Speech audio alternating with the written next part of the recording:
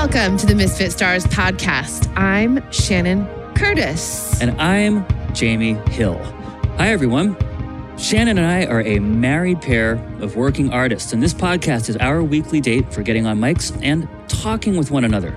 By the way, mics means microphones. That's like audio person shorthand, but I should say microphones. There isn't a person named Mike here. Nope. No, and we are not on them. So anyway, we're getting on microphones and we're talking with one another and with our community about stuff that's mattering to us this week. We're so glad you're here. And hi, sweetheart. Hi, honey. Hi. No announcements today. No, so let's jump right into how you feeling. How you feeling? Thanks for asking. I feel positive feelings today. Oh, good. I'm feeling centered and I'm feeling engaged. That's good. I just feel kind of grounded. Yesterday I felt a little bit ungrounded, but then we worked through it. Yeah. Yeah, I think we both kind of did. I don't know. I can't speak for you, but I got that sense, But then we worked through that and I got a really good night's sleep. Maybe a little bit too much, but I kind of needed it because I haven't been sleeping enough this last week, I don't think. Just staying up late and then getting up excited about stuff, I'm so happy for you that you're feeling good today. Yeah, thanks. I am. But I'm not feeling boisterously good. You know what I mean? I'm feeling more of a serious I get good. it. Plenty of work ahead this week. Yeah. Lots of stuff to do today. And then Ben is coming back for more recording Tuesday, Wednesday. It's just a busy week. I'm mixing a song for another person, all this stuff going on. But I'm ready to do it. I'm focused. I feel good. Awesome. I feel engaged with the work I have to do and in a good place to do it. I'm glad to hear it. How are you feeling? I have a mixed bag, I guess. I am feeling a little bit agitated / discombobulated. Good words. Yeah. And I think that this probably has to do with there's hormonal stuff going on in me. I'm a 47-year-old woman. And I wonder, here's the thing. If you just take a step back and look over the course of my life at my sort of emotional landscape, I'm a pretty even person. Generally, You know what I mean? And that has always been the case. Part of that was rooted in my codependency because I was praised for being the even, easy kid. And I was able to help or I thought that I was helping to make peace around a house that could sometimes be chaotic because of a couple of members in my household who made it so. So that's part of a result of my upbringing. But I think generally speaking, I have in my life had a pretty positive outlook and just had a sort of the ability to sort of be even keeled a lot of the time. Yeah. So because that's sort of the backdrop, and then obviously the last couple of years in our world have been a little bit wild. And so I do leave room for the fact of having sort of more emotional ups and downs being somewhat related to that potentially, Sure. The pandemic, heck, the 4 years of Trump and all of that We're all BS. dealing with PTSD from that for sure. Yeah, and the ongoing threats to our democracy and all that kind of stuff. There's good reason to have feelings that are a little bit more uneven keeled, But that said, I think that there's maybe something else going on in my body as I'm nearing closer and closer age 50, which sounds so weird. Yeah. But, I'm 47 and I know that I have other women friends who have gone through perimenopause, who started in their late 40s going through perimenopause. And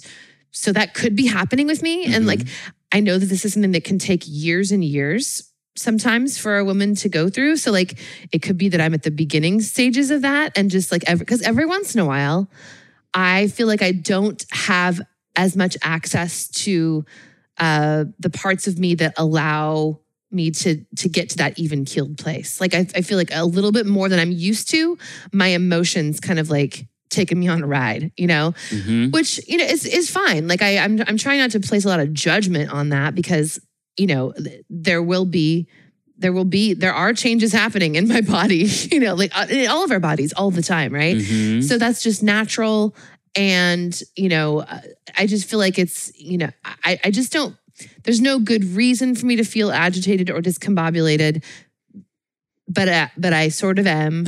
And I'm not necessarily saying that that's negative, it's just, having sort of recognized that, I feel like I need to make a really conscious effort to double down on staying really on top of checking in with how I'm feeling if those feelings are telling me about needs and, you know, like actually doing something about it, not just being whipped around at the, you know, tail end of my emotions, Right. you know? Right. So I'm there. But at the same time, I'm also feeling really, I feel just a deep sense of appreciation. Like I feel appreciative and thankful that I have a partnership with somebody who is willing to give me grace during my less even keeled times. Well, hey, same. Thank you. But also just, you know, to be able to talk through stuff with you and to feel like generally speaking, I have support in my life when I need it. When I, you know, like I've got places I can lean. And yes, that's true. So I'm really thankful for that. And I'm gonna be okay. It's all good. Yeah. You know, so that's what I'm feeling. Right on. Yeah. Yeah. Do you have any good news for us? Can we have some good news machine? Yeah. I've got one thing to talk about. Okay, what is it?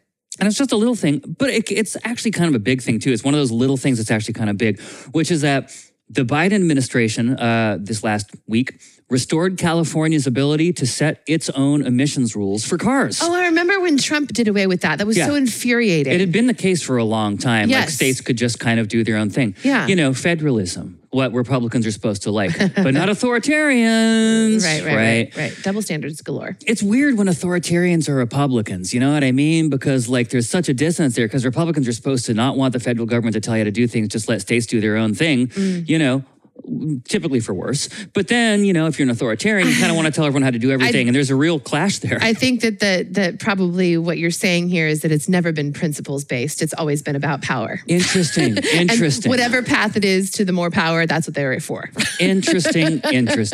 So anyway, this is a big deal because California obviously is a massive market for everything, including automobiles. Isn't that like the 6th largest economy in the world? It is. Yeah. It's ridiculous. So like rules that California makes for the car industry really reverberate around the globe because and certainly around the country. Because like Ford can't be making 2 versions of the same car, one that meets California's standards and one that doesn't. So basically California can kind of set emission standards. That's awesome. And they're not dicks about it, you know what I mean? They're not like everyone has to be 100% electric in a year and a half. It's not like that. Yeah. But like they have really been at the tip of the spear in terms of driving like improved emission standards globally. Yeah. And it's a huge deal. And the Trump administration, because everything that they were about was basically like, fuck you, California. It's just like that was their policy toward California. Middle finger to California. Yeah, absolutely. And, you know, they were like, no, you can't do that. And they made up some bullshit reason that wasn't really a reason, but it was just F you, California. And it was just an executive, administrative decision. It wasn't like a law that they passed. It was just a regulation that they lifted or something. Yeah, it was an executive order type of deal. Yeah. And the Biden administration has reversed that. And delete. That's good. Yeah, totally.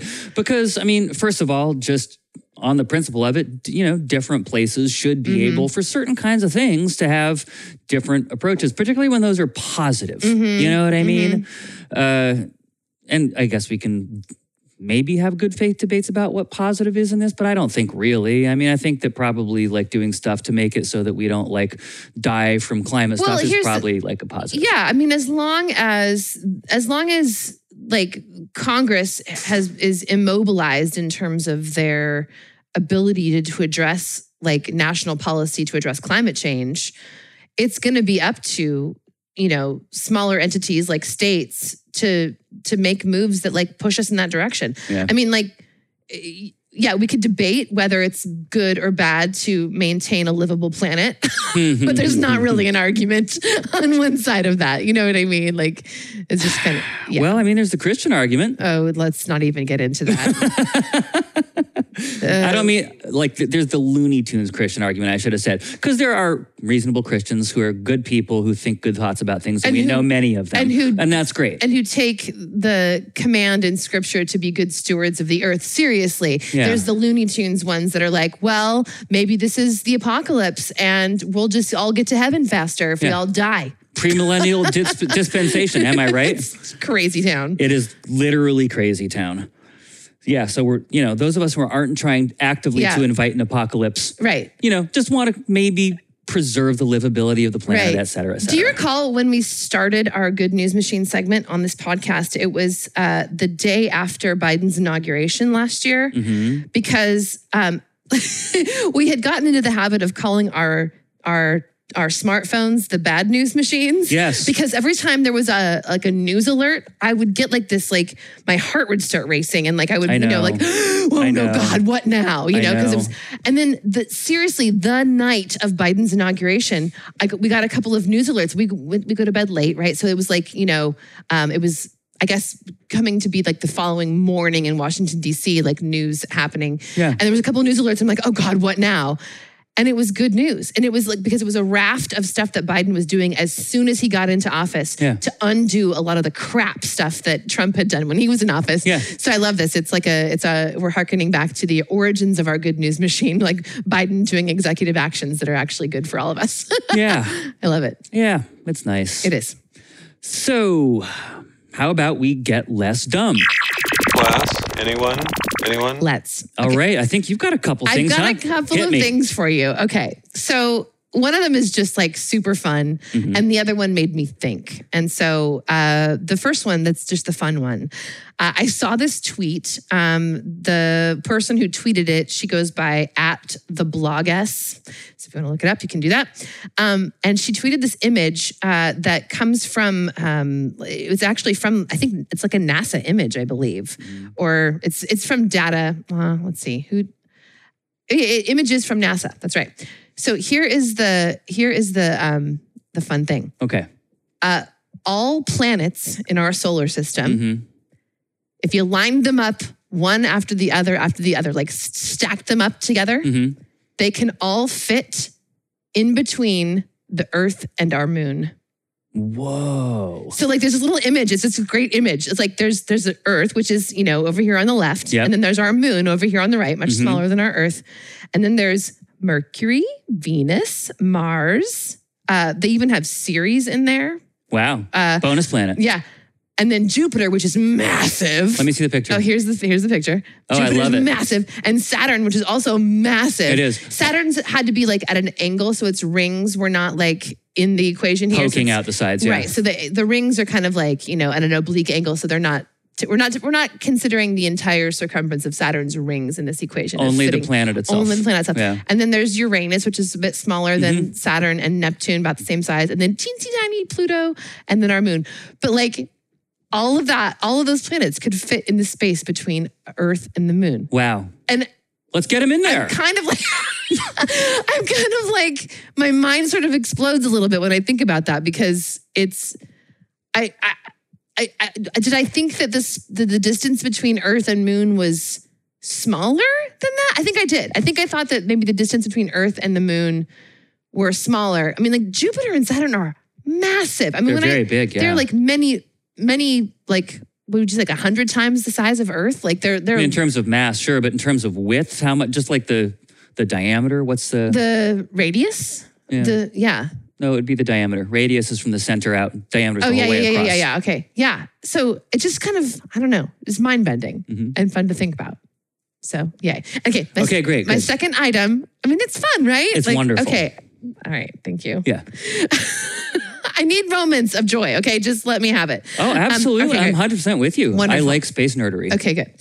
My second one is just something that made me think. And our good friend and Misfit star Katie sent me this video on Instagram this week. By the account is @Rama and so you can look it up if you're interested. But he did this video about this new thing he found called capitalism, like a new product advertisement. Yeah, and it was cute.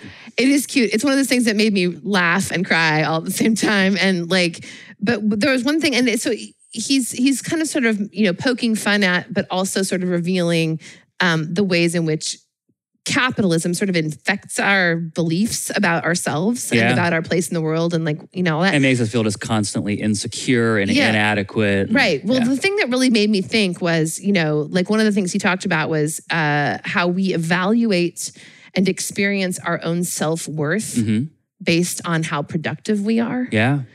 And hustle culture. That really just hit home for me. And it's something we've talked about it a bunch on this podcast. It's something I've been You were thinking talking with me about it in the bathroom last night while we were doing showers. Was I? Yes, you were. I don't even remember. Yes, we were having a conversation about how you feel like, because we're like supported by our community, like that you need to be constantly showing them that you're productive and doing work. Right. That's true. Yeah. Like I struggle with that. And my rejoinder was, I think the thing our community would like us to do the most is take a vacation.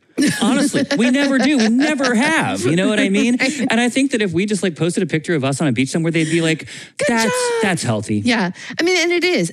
But I really just, it made me think like, but he, and the Instagram account, the person who posted this was, he did mention this phrase. He called it internalized capitalism, which is so like, you know, when you think about, I've heard this phrase really with regard to like sexism, right? Like internalized sexism is me as a woman sort of buying into sexist arguments because I've been given that message over and over and over, and like, you know, feeling like I need to just adapt to that system rather than resist it. Right. Yeah. So the idea of like internalized capitalism, like my beliefs about myself might be altered because of the messages that capitalism gives us about what our worth is and how our worth is tied to productivity.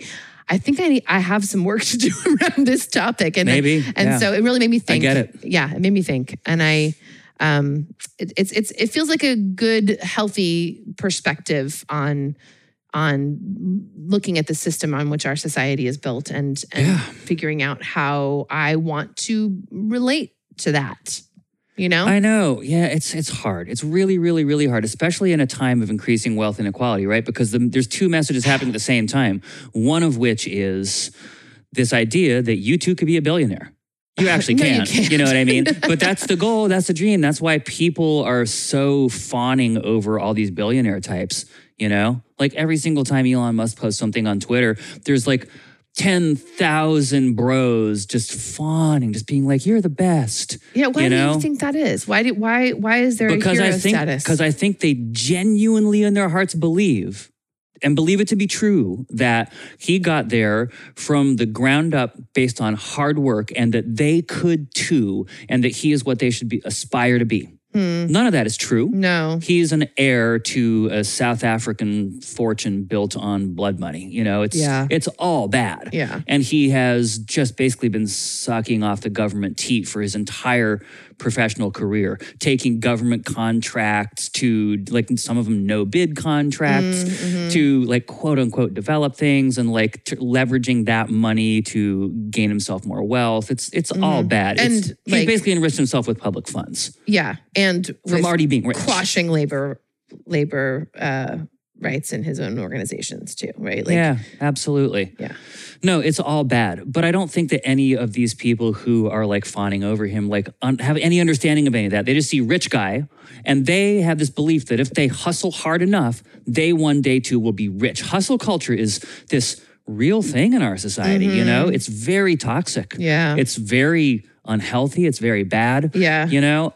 If hustle culture were predicated just on the idea that the more I work, the more fulfilled and happy and peaceful I will feel in my own heart, that would be a different thing. But it's not. It's not based on that. It's just based on the accumulation of material resources, which is an unhealthy pursuit. Yeah. Like, it's fine and good to want to be successful, I think. You know what I mean? If it comes from a healthy place. Well, it also it also matters what your definition of success is. Yeah, and I think it's healthy to want to be able to provide for yourself and have a cushioned future, you know, take some of the sting and uncertainty out of that. You and I have had to make a lot of peace with the idea of an uncertain future. Right. Like I kind of, you know, there's part of me that would not be surprised if we died in a box under a bridge. You know what I mean? Like our future is very uncertain the way we have set up our lives. Right. We have not set it up with like, you know, the kind of trying to hold the wolves back from the door sort of fear of death thing that most people approach their lives with. But here's the thing. Even people who think they've got a certain future don't have a certain future. At all. None of us have a certain future. It's just that you and I have gotten our arms around it better. We've been forced to. Right. I feel lucky about that. Yeah, I guess I have that. I've done that sort of thought process around like our financial future or whatever, or like but there's a whole other discussion to be had about like, you know, our personal future. Like, I think I'm going to grow old with you. Yeah. I hope I am. Same. But like, that's uncertain. Everything's you know, like uncertain. Everything is. Yeah. Yeah. Well, gosh, really makes you think. I feel less dumb. Why don't we cruise? Why don't we careen right into the suggestion box? I want to speak to you, manager, now, please. Sounds good. So I have one suggestion box request. I would like to speak to the manager, and I would like to request that we have daylight savings time forever. Please, let's never switch our clocks back now that they've sprung forward. Let's just keep it here. Let's just keep it here and have the days be longer all year round. Like, I know that they're going to get short, like just length of time, but have the sun stay. Like, I understand that this is probably colored with my own personal preference because, sure. And I share your preference. Because I'm a night person. Yep. Like, we don't see the morning. I don't ever see the morning. So like, to have more daylight in the evening sounds lovely. And why Works would well for we you, do that? Yeah. So it's my personal preference, but that's my suggestion box item. What do you think? You know, I agree with you. Okay. I am the same way. I would like the same thing in my life. Yeah. I am forced by the duties imposed upon me by intellectual rigor to point out that it's an anti-scientific point of view, that the overwhelming scientific consensus is that if there were a healthier way to do it, it would be to have permanent non-daylight savings time. Oh, really? For reasons of keeping our bodies more closely aligned with our circadian rhythms, which in vast swaths of the population, I mean, if you look at individual people like you and me, we thrive the other way. Yeah. But if you look at the population as a whole, whenever you move to daylight savings time, depression and anxiety increase for a whole lot of people. Okay, so but how much of that, and I haven't read the studies that you're talking about, how much of that is related to the fact that we have a culture that has required people to be up at the crack of dawn and reporting early to work because those are the rules. Maybe. You know what I mean? Like, what if people had more flexibility? What if we had a society or a culture that that started at 10? Well, it encouraged people to work more flexibly, like in periods of time that work better for them individually. But like, you know, because I do feel sympathy for people who do have to be up early for work. You know, when daylight savings time hits, the sun rises later in the morning. And so I can imagine it would be really difficult, you know, and I can recall times in my life when I had jobs that I had to get there, you know, like when I was substitute teaching and I had to be at school by like 7:45 in the morning, you know, driving to school in the dark, kind of darkness. It was kind of hard, you know, like I get that. I was miserable year round at that hour. Yes. So it's not like that really like... That's more of a you thing. It's more of a me thing, yes. But like, you know, so I definitely have sympathy for that. But I wonder how much the way that the time change affects us is tangled up with the fact of our culture having this like up early, out of early, and like forcing that on people who otherwise wouldn't be like inclined to have their most productive time. And again, we'll go back to the idea of like, is the goal to be productive? You know, like I wonder how, gosh, when we talk about these things, I just think, gosh, could we just start from scratch? Could we just start like creating culture and society from scratch and like just do it better? Because there's so many ways in which we could just do it better from the jump. And but then how would rich people jerk us around? Are you thinking about the rich people when you think about this? I'm sorry, I'm not. What about the bosses, I'm not at all. Well, that's my suggestion box. I know it's personal. I know that I'll probably get pushback from plenty of people on this who think the opposite. But that's what I'm asking for. And I mean, actually, like that's something that California, Oregon, and Washington states have already agreed to do as soon as Congress takes it up to actually make daylight savings time a permanent fixture in our lives. So we'll see how that pans out. And also, I bet that there's probably something about the idea that like if we didn't just keep like getting jerked around every 6 months, we would stabilize more too. Maybe so. And maybe that would be less depressing for people. Maybe so. I don't know. Yeah, maybe so. Yeah. Well, you know what? I think it's time for us to request some gold stars. Where is my gold star? Man, I think we've got some gold stars coming for sure. Okay. So the reason is new song. New song. We have a new song of Shannon's that we have made over this last week, and we are kind of did. Well, we're not debuting on the podcast because it came out Tuesday. That's yesterday. But we are talking about it on the podcast for the first time on this podcast. That's right. Do you have any setup that you want to do? Sure. So we're going to play it for you. The song is called Little Soldier. And, we're working through this whole album project is working through sort of stages of personal work to get to the point of cultivating serenity and grabbing hold of genuine agency during difficult times. Mm-hmm. And so, the journaling that I've been doing personally on this topic is taking me through the ideas of, the big stuff that's keeping me up at night is, the threat to democracy by authoritarianism in our country and around the world, and also climate change. Those are the big issues that can really, get me worried and amped up. Mm-hmm. And so, we went through the process of the second song that came out was about, really naming the thing, naming the monster under the bed. Right. And the second song, the third song, in that was really talking about the feelings that come as a result of looking at that big, scary thing.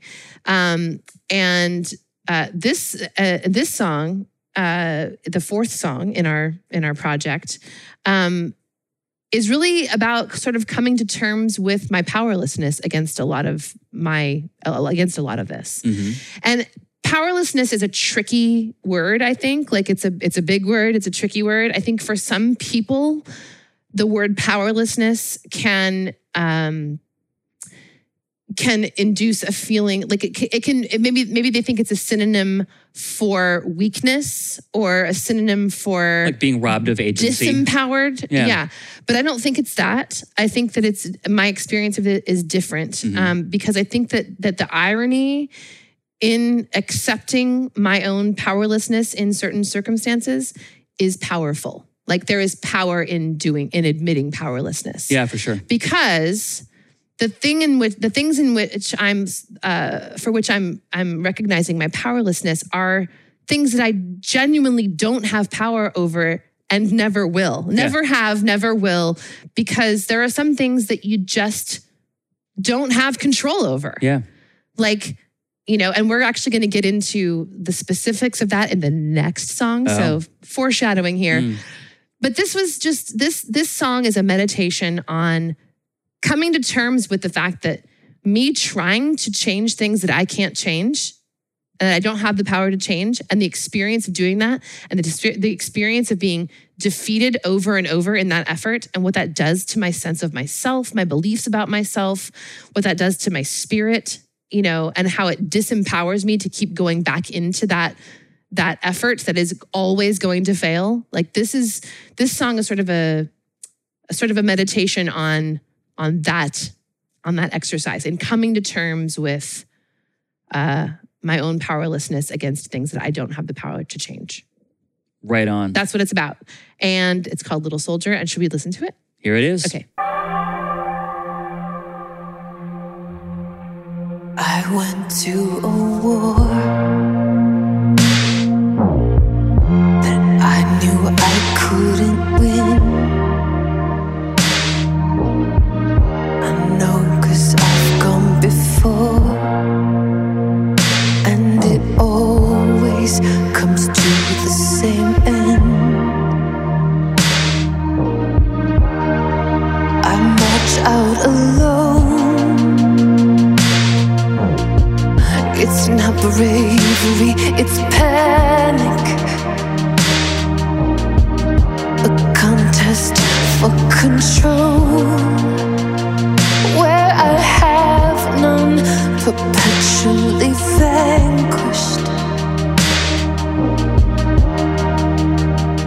Pick your battles, little soldier, 'cause when it's futile, your heart gets colder.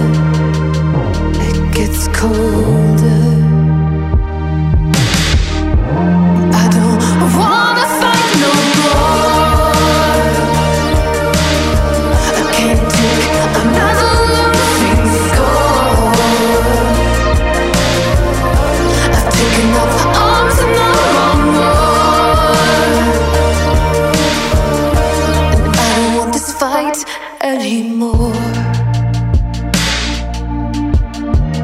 I'm deployed with the truth, and I come back a cynic.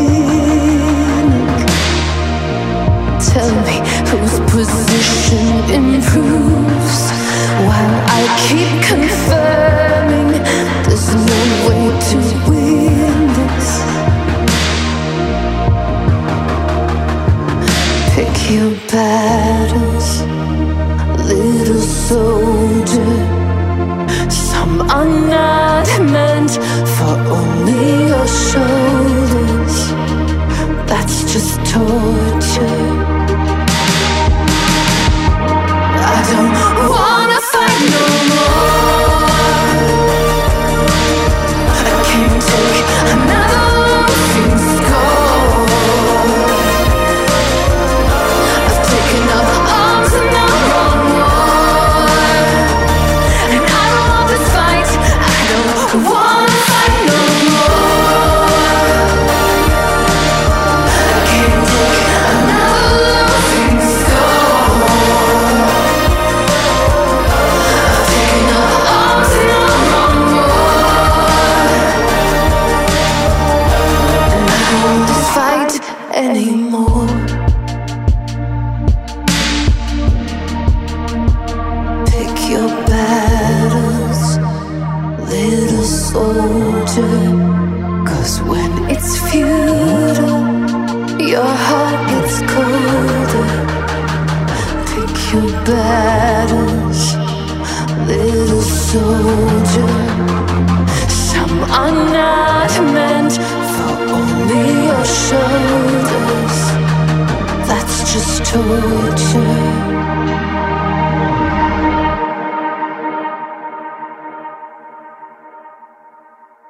I went to a war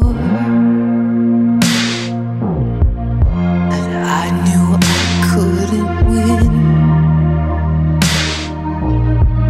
I know 'cause I've gone before, and it always comes to the same end.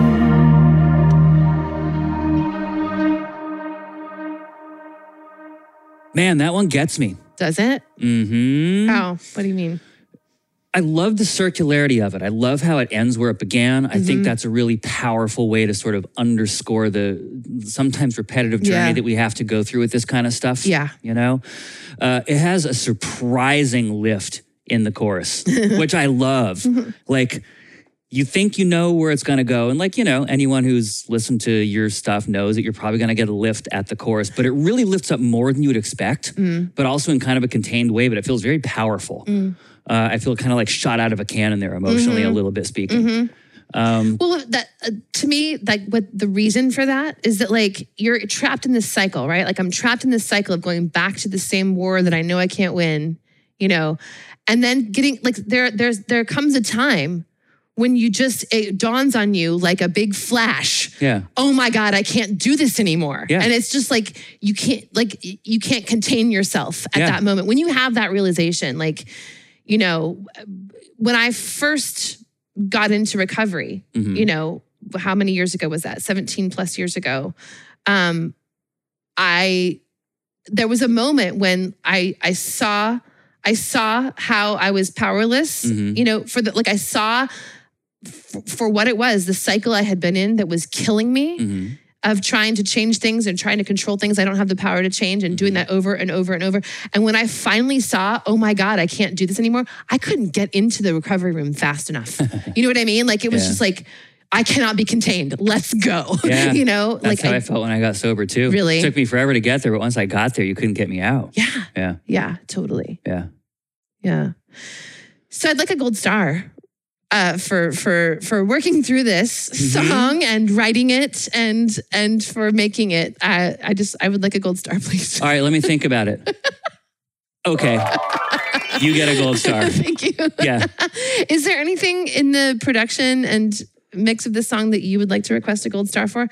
I personally could assign you some gold stars all on my own. Really? What But would you like to if assign me gold stars for? Okay, I'll do it. So I brought you this song and I it was more of a sketch than a fully realized entity that I usually typically like to bring to you. Like it was, I knew I had things in place that like I felt like this is where it's going, but you took it and just completely elevated this song. Like you, the new sounds that you introduced, you replaced some stuff that I had done, and like the new textures you brought to it, and the way you just like massaged it into place, made it everything that I had in my mind it should be, but I didn't have the skills to take it there. But you totally did. You got it. And like, thank you. Clearly, you got there because you listened to what the intention was and you pushed it more in that direction. Yeah. You're so good at your job. Aw, geez. Gold stars for you. Wow. Thanks, sweetheart. I really appreciate that. You're welcome. And I have one thing in particular that I'm super proud of. Okay. Which is at the end. Yeah. Like right before there's that last little coda bit that's just like the first bit, basically, you know? Right before that, there's like the big sort of bridge part that just ends all of a sudden and this thing just kind of like echoes out. Yeah. And then the vocal comes back in after that. Yeah. And it comes back in a very specific place that I chose after a ton of experimentation that's absolutely not on the grid. And that's not on, like, if you counted 1, 2, 3, 4 through the entire song, it would not be on that grid. It's not coming in on beat one of 3 bars down the line or something like that. It's like, I don't even remember. It's like 3 bars, 2 beats, and 3/8 notes or something random. Untethered and random. Yeah, absolutely. But I just somehow had this sense that it needed to come in a very specific way, like not waiting too long and not too short. It was a really Goldilocks kind of place for that to come in. And I really feel like I got it. So you nailed it. Want to request a gold star for that. Gold star for you. Hell yeah. Thank you. You're so welcome. Thank you so much. Yes. So this feels important. Please hold for a very important message. Do you have an item for This Feels Important? I do have an item. What is it? And we don't have to talk about it a long time, but I just want to touch on gas prices. Okay. It's funny. People in our community have been like literally asking us, like in one case, messaging me personally, like, why are gas prices so high? That's so funny. Because you're an economist? No. Yeah. No, I'm more of like a gas priceologist. Oh, okay. Yeah. Highly learned. Yeah. No, I'm not. But, I pay attention. So here's the thing. There is a pervasive and very pernicious myth out there, and it has been planted by conservative disinformation forces, right? That says that we are dramatically over leveraged in our consumption of Russian oil, right? Okay. That like 10% of our gas comes from Russia. First of all, we don't get gas from Russia, we get oil where you're fine. But, moving forward, Europe gets gas from them, but they're different products, people. They're different products. Natural gas and oil are different, yes. Yes, they are. And so, there's this myth out there that, the United States, because of Biden, is completely over-leveraged, because of Democrats in general, and never because of Republicans. Our energy policy is dramatically too reliant upon Russian, oil products.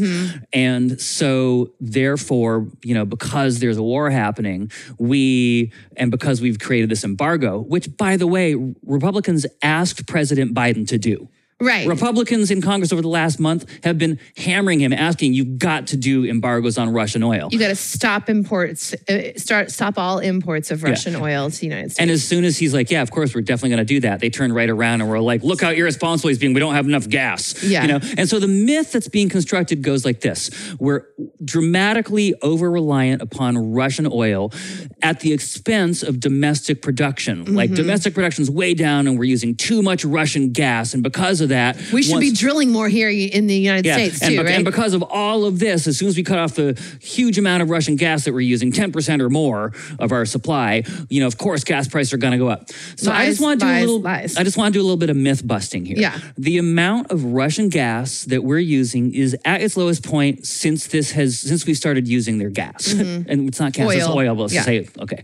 It's 2 to 3% right now, depending on the quarter we're talking about. Right. Okay. Right. It's a very small amount. To put it another way, 97% of our gas, our oil, comes from places that are not Russia.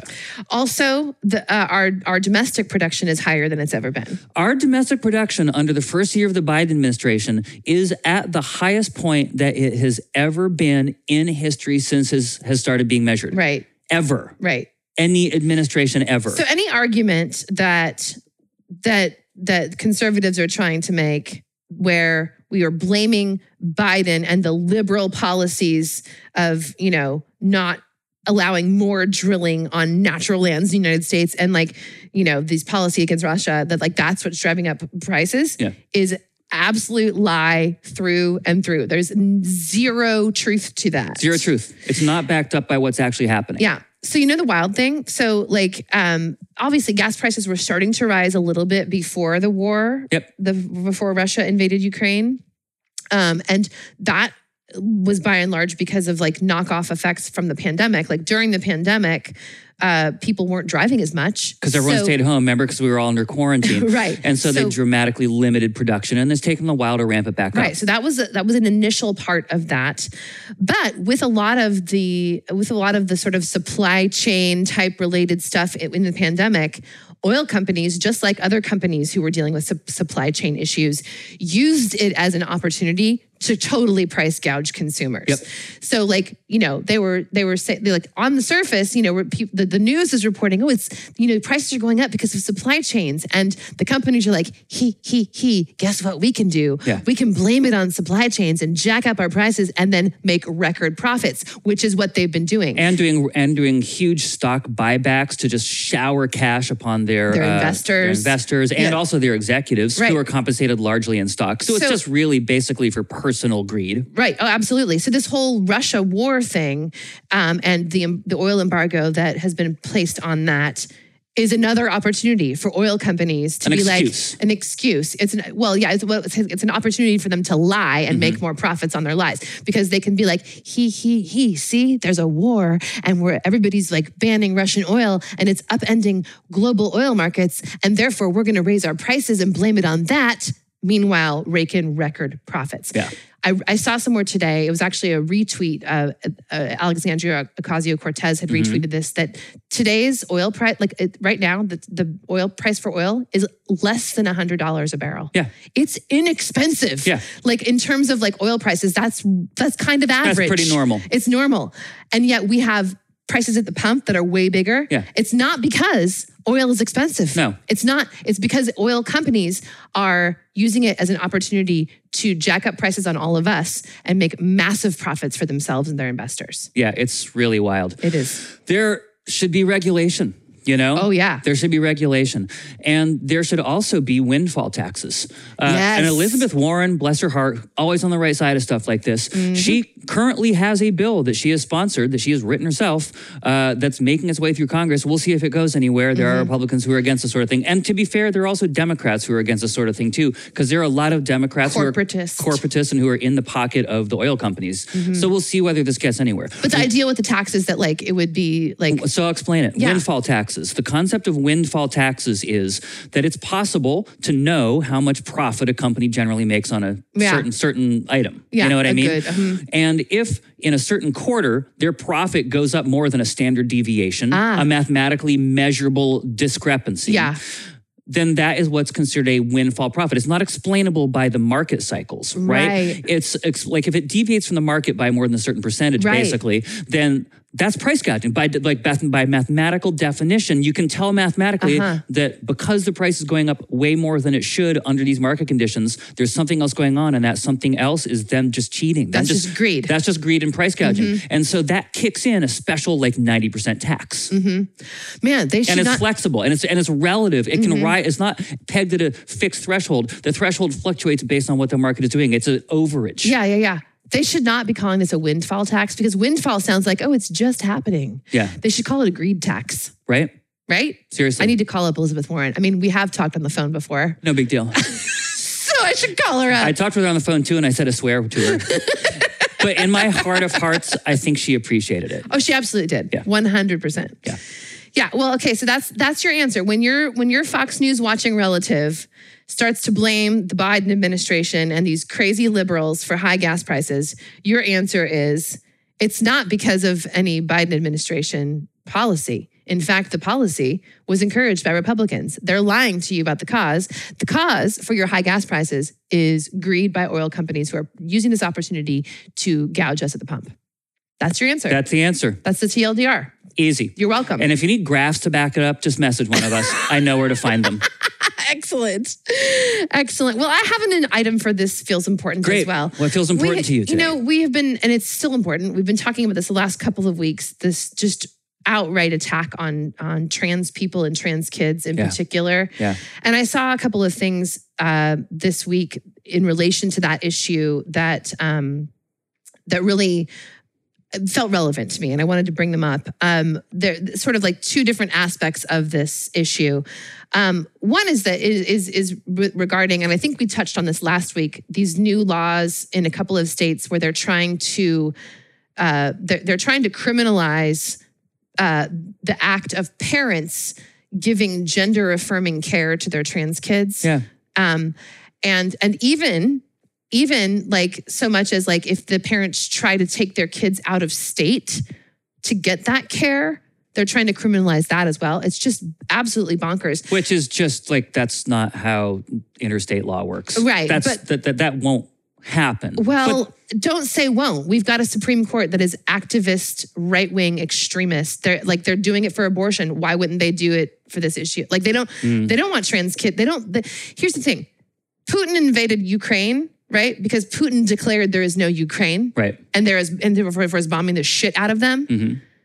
Right-wing extremist conservatives in this country have declared that trans people aren't a thing. Right. And they will do everything to bomb the shit out of their existence. Right. That's the same. It's the same thing. Right. It's just so they cannot accept a real world in which trans people exist. Yeah. And therefore they are doing everything they can to make sure that they don't. Right. Because they need that. They need the real world to fit their crazy town world in their brains. Right. Right. So here's this thing that I've came across this tweet this week regarding this like criminalization effort. And it really just put it in stark perspective for me. And I wanted to share it. This person at Della Morte is her name on Twitter. And it was just shared by somebody else that I follow. But she says, outlawing the existence of trans children and making not only their parents criminals for supporting them, but criminalizing anyone who doesn't inform on them is straight up exterminationist fascism. No exaggeration or hyperbole there. Yeah. Like, this is like, you think about, Nazi Germany. Sure. Anyone who was like harboring Jews. Sure. Or giving them aid or giving comfort. them aid. Yeah. Criminalizing those folks too. Yeah. Like, it is straight up out of exterminate, like with the point of exterminating this population. Yeah. Right. That is the point. Yeah. And it really put it into stark relief. Like, we have got to protect trans kids. Yeah, we do. We really do. The other thing that related to this issue that was really thought-provoking to me this week, and I'm so glad that I came across this general idea in several different places, but the most succinct one was this one tweet that I saw by a person named Sam at Sammy Cure on Twitter. And he says, straight people will say that LGBTQ education isn't age appropriate, but we'll ask toddlers if they have a girlfriend. Yeah, right. Okay, so like this idea that, that there's this whole movement, that whole don't say gay, movement in Florida, right? That passed. Did DeSantis sign it? I don't know if he signed. I don't think he signed it yet. It's passed the legislature. Okay. Yeah. But like this idea that like they're saying that, elementary school teachers can't talk about the fact that there are gay people. Right. Like Just can't bring it up. Yeah. It's incredible that they're doing this, but like the idea that like, and the argument they're making is that like, well, when you talk to little kids about gay people, you're grooming them to be gay. That is so ludicrous. Doesn't make any sense on the face of it. Yeah. But the fact of the matter is that our culture, straight culture, I should say, which is the dominant culture within our culture. That's why I said our culture to begin with, but the straight culture specifically grooms kids all the time. Oh, for sure. Like I saw this other video floating around the internet this week where someone had made this cutesy little video of like a 5-year-old showing up at someone's house dressed in like a little mini tuxedo with like flowers and like going to the front door and being like, I'd like to date your daughter, like talking to the dad, and like playing. And then the video like plays out this whole like mock courting, video between 5-year-olds. Okay. Like, which fine, it's cute, whatever. Yep, sure. But those 5-year-olds have not identified as being straight. No. But we're constantly grooming young people Toward in- heterosexual behavior, Yes. heteronormative behavior. Exactly. Exactly. And Yeah. so it's really really good to look at that, you know? And Yeah. also How about just we don't do it either way? You know what I mean? well, yes. How about we Put just out a range of options, make them aware that like any way that they're feeling is valid, give them names for all of them. Right. And then let them go nuts. But I think that like in terms of like my personal life, you know, like I know that there have been before I was aware of how internalized like straight culture dominance had become inside me, you know, like I definitely would have, you know, made little jokes about little people having crushes on other little people of the Sure. opposite sex. Sure. We gotta stop all of that. Like, you know, like none of that. It's not cute. It's not cute to have little people fantasizing about little people having little relationships. You know, like you got to have a girlfriend, got to have a boyfriend. No, none of that. None of it. Like, let's talk about all kinds of relationships and celebrate all kinds of relationships and all kinds of identities. It would have helped me a lot when I was a kid for sure. So, Really? you know, given our age, like, you know, Gen X, there wasn't a lot of talking about LGBTQ, like alternative types of ways of being a human in the Yeah. world, like Yeah. when we were kids either. Right. You know, and my sexuality exists on a spectrum. Sure. No one's 100% anything, Yeah. you know, and it has fluctuated over the course of my life. I identify as heterosexual, and that's mostly what I am, but I'm not 100% heterosexual. You Yeah. know what I mean? And I was definitely curious about some non-heterosexual stuff when I was like 11, 12, right? That sort of hinge point in your life, puberty, we call it, you know? When all the hormones happen, you start thinking all the thoughts you're going to think, you know? But mine were not all necessarily heterosexual thoughts, you know? But there was just like this internalized thing that just because like no one had talked with me about any of that stuff, especially at school, you know, you see messages in culture all of the time about Yes. heteronormative relationships. Yeah. You get that message, no prob. And when that's the only message you get and you don't get any other messages, like, you know, there are gay people, but when you're a kid, you're smart enough to understand that if people aren't talking about something that's obviously there's a reason for that. And it's probably to do with you should be ashamed of it or something, Right. right? Oh, yeah. And so you associate shame with it. Which is and why you this law in take Florida that is so shame awful. on yourself. Yeah. And I did that. I just attached shame to these exploratory, totally natural feelings that I was having Yeah. and just shoved them way down inside and then dealt with them in a much uglier way, still totally shame-based in my 20s, you know? Like, I eventually was able to explore those ideas, but I didn't feel comfortable doing it unless I was all full of drugs. And that was Right. not a healthy Oh, way to man. do that. Yeah. But it's the only way I could kind of break down those barriers of shame inside myself and kind of get past them. Yeah. Where if that had just been kind of normalized when I was a little person, if someone had told me when I was 8-year-old, you know, just, you don't have to do anything about this, but just so you know, sometimes men and women, you know, are attracted to each other. Like those of you who have mommies and daddies, you know, that's an example of that. Sometimes people have 2 daddies or 2 mommies, and those are examples of relationships where people find somebody of the same gender attractive in that way. And that's all you got to really say. You don't have to like say anything more about it. You can just describe the menu of options at a really simplistic level. You know what I mean? We don't need to get into NBs, you know? Right. We don't need to get into like the more complicated ideas around gender and sexuality, but it's like, here's the 3 basic options. You can do man, woman, you can do man, man, or you can do woman, woman. Those are the 3 basics. Let's just start with that. It's a Neapolitan ice cream of gender and sexuality. And guess what? There's more combinations of all that. When you get older, you'll get more of that too. You know what I mean? Yeah. We don't have to. Yeah. Yeah. It just needs to be. It just needs to be part of the conversation. It's, you know, it's good to think about how we can change our own behavior and thinking around this stuff and challenging the stuff that has been pushed as normal in our culture, you know? Yeah, absolutely. And also, we really need to figure out how to deal with our evangelical Christianity problem because it's a huge fucking problem. Specifically, I mean, yes, I agree, but what do you mean by it being a problem in this instance, and what do you mean by deal with it? I don't know what I mean by deal with it. But, you know, what I mean by it being a problem is that evangelical Christianity is the reason that there is this huge push to exterminate gay people, LGBTQ people, you know, because in an evangelical world, that's not appropriate, isn't supposed to exist. And they're trying to make it not exist. And they're trying to do that legislatively. And they're trying to do that, you know, punitively. And they're trying to do that in a way that's going to destroy lives. It already is. It already is has. destroying lives. Yeah, absolutely. Yeah. And, I don't know what we do about it. I really don't. I wish I had better answers. There's supposed to be a separation between church and state in our country. We blew past that guardrail, decades ago. Yeah. So I'm not really sure I don't think you put that back in the bottle realistically. I don't know where this ends. I don't know if it ends somewhere good, frankly. But I also know that if we don't get our arms around it, get it under control, I think probably what we do realistically thinking about it is if you think about it from like a civil rights, standpoint, which it is, it's civil rights, we've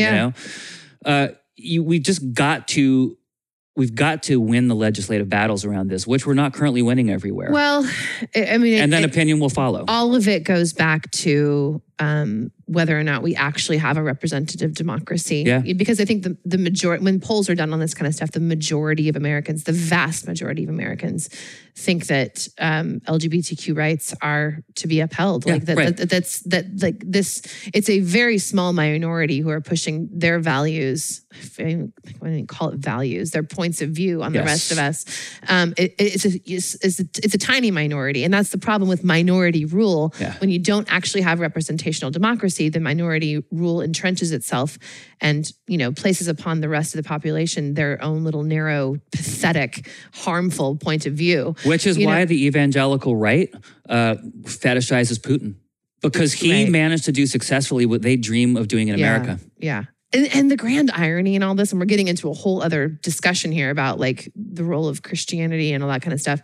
Like I came out of the evangelical Christian church. I was brought up in it. And so I've got some deep perspective on that whole world, But knowing and having learned about who the person of Jesus was, like the historical Jesus, it doesn't look anything like what evangelical Christianity looks like. Like no, not at all. It has nothing to do. So it's so perverse, the version of Christianity now. I don't identify as a Christian any longer, but now after having been out of that world for nearly a couple of decades, I actually have a much deeper appreciation for the teachings and the person of Jesus than I ever did when I was in it. Because frankly, when I was in it, what that represented, it looked nothing like what Jesus actually taught or led by example. It's like Gandhi had to say. What did he say? His famous quote about this was, "I like your Christ. I do not like your Christians. Your Christians are so unlike your Christ." Yeah, totally.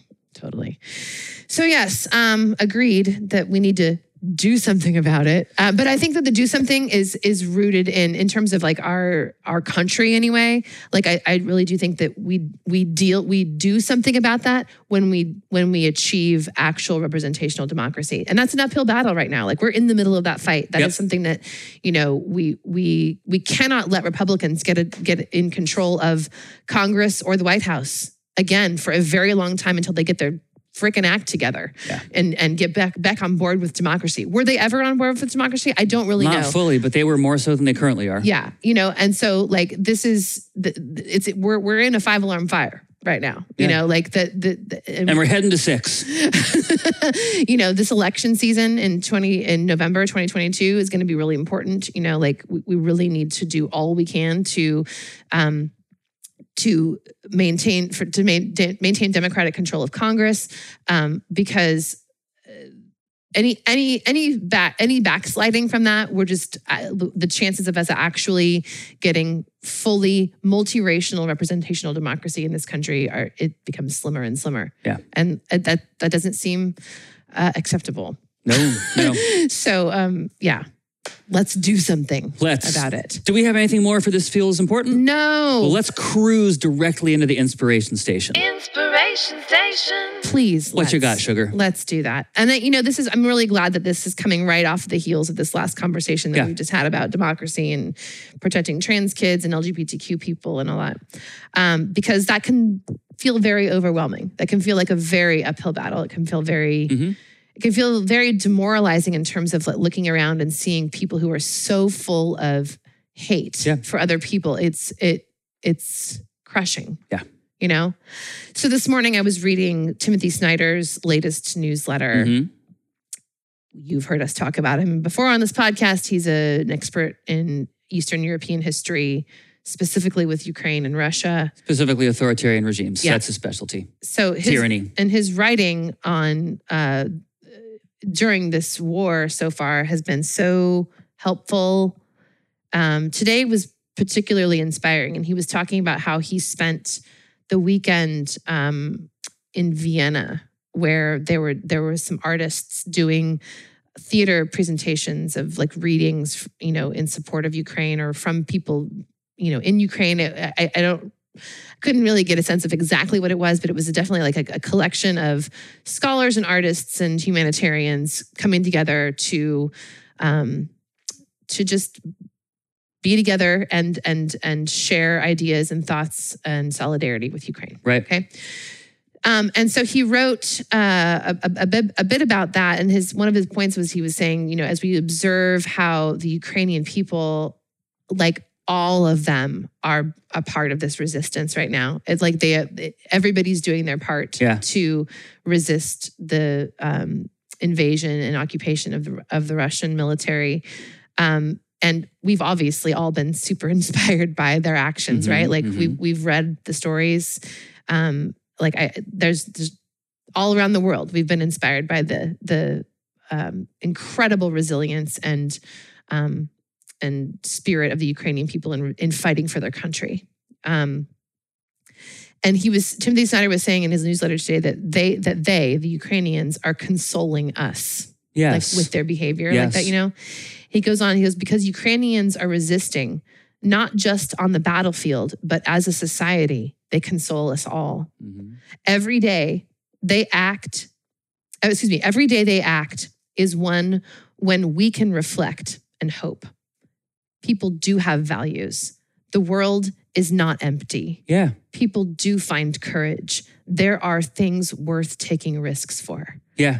I loved people do have values. Oh, man. It has so felt in America over the past 5 years, a lot of the time, that like we are just careening into this valueless, like post-values society Yes. where everything's on the table, everything's an acceptable alternative to everything else, where like democracy and fascism are equally good things that can be debated in good faith with one another, Right. which they can't. No. You know what I mean? The idea that like LGBTQ rights and anti-LGBTQ rights are the same. And No. when you're NPR and you're writing an article, you just get one quote from each side and let the reader decide. Yeah, no. That's not how that works.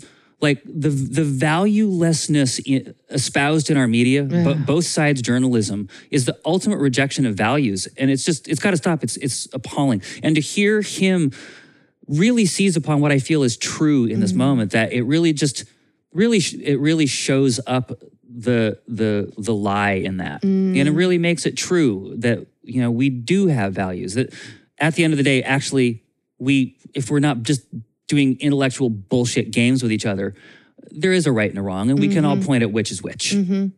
Yeah. We can all point at which is which when we take a good long look at what it means to be human. Yeah. We know. Yeah. We know. Yeah. But it was just I just loved his words. And that there are things worth taking risks for, like it is easy to want to give up in the face of such horrific stuff. Yeah. We can't though. No. Because humanity is worth fighting for. Yeah, absolutely. And I just felt really inspired by that. So wanted to share it. Love it. Yeah.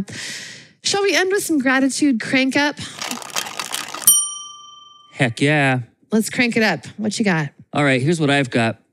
And mine's a little personal with you and me. Oh, I am okay. grateful this week for how intentional and good you and I have become at communicating through disagreements. I was really thinking about that. Like yesterday, you and I had like 2 different disagreements on 2 different things, Yeah. And like we know each other really, really well. And so when we have a disagreement about something, I think it can feel jarring, Yeah. But we have just gotten so good at intentional communication and working through it, identifying when there's still a need to talk, Yeah. not walking away, Yeah. circling back and being loving with one another through the process. Like even as we're mad about whatever the thing is, Yeah. I think we've both gotten really good at also keeping in mind the bigger picture, which is that this is the person I love. And I'm it's on okay. your team. Yeah. Yeah. And it's okay. Yeah. Yeah. So That's great. that's what I'm grateful for. I'm grateful for that too. Yeah. What do you Mine is much more just a mundane moment. I was trying to think of just like because sometimes, I think when I think about my gratitude practice, and I do this, I've been really great about doing this every night before I go to sleep. I go into our Misfit Stars social network and I try to do 5 things each night, that I'm grateful for.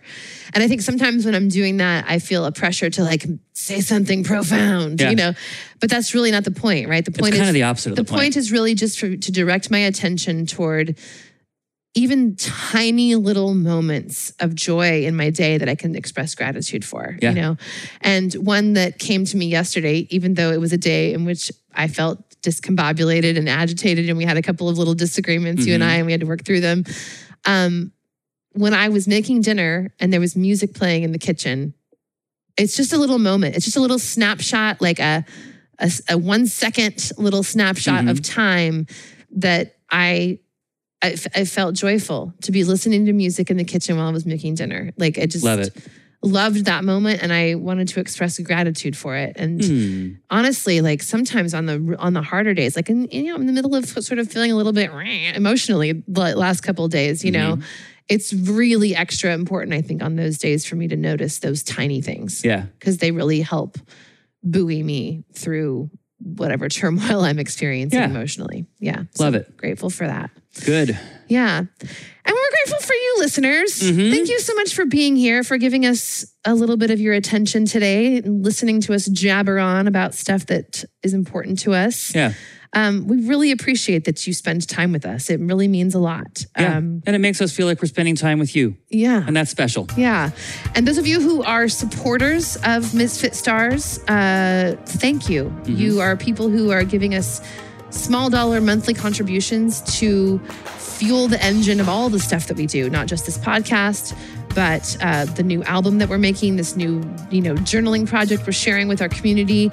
That song that you heard earlier in this podcast was funded directly by the people who are sending us small dollar monthly contributions. That's right. That's what makes that happen. Yep. And in addition to that, all of the incredible mentoring work that mostly Jamie does with other artists, doing all sorts of mentoring on music production and recording and engineering. And I've had such a rewarding week with that. Just as a small side note. So, like Shannon said, I mentor people in becoming better at making home recordings, producing, engineering, mixing, just like, technical stuff, a lot of it, and also sometimes procedural, Yeah. And I've got 2 people I'm mentoring right now.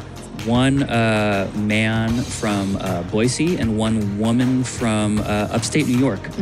And they both just had really banner weeks this week. Like breakthroughs? Breakthroughs. They each had, in their own way for where they're at, dramatic breakthroughs. Cool. And it's so rewarding to see it happen. Just like getting a recording back on MP3 from them and like listening to it and being like, whoa, things have changed. And listener, hear this. If you're supporting Misfit Stars, you are supporting Jamie offering those things to those people in their life. Like you're making this happen. Yeah. So thank you. Thank you. It really means a lot. If you're listening to this and you are not yet a supporter of Misfit Stars, we would ask you to become one. Yeah. You go to misfitstars.com/support and you can choose your own adventure there about how many dollars per month you'd like to send our way. It is the aggregation of lots of people doing small dollars that makes this whole thing work. And It's so crowdsourcing. you'll be becoming part of a little army of folks that are supporting the work that Jamie and I do, and we would be so grateful. Yeah. And it would mean a lot to Yes. us to have you on board. So misfitstars.com/support. Thank you. Thank you. Thank you. I think that's it for this week. I think so. Y'all, we'll be back next week. But until then, please take good care of yourselves and be good to each other. Yeah, we love y'all. See you later. See ya.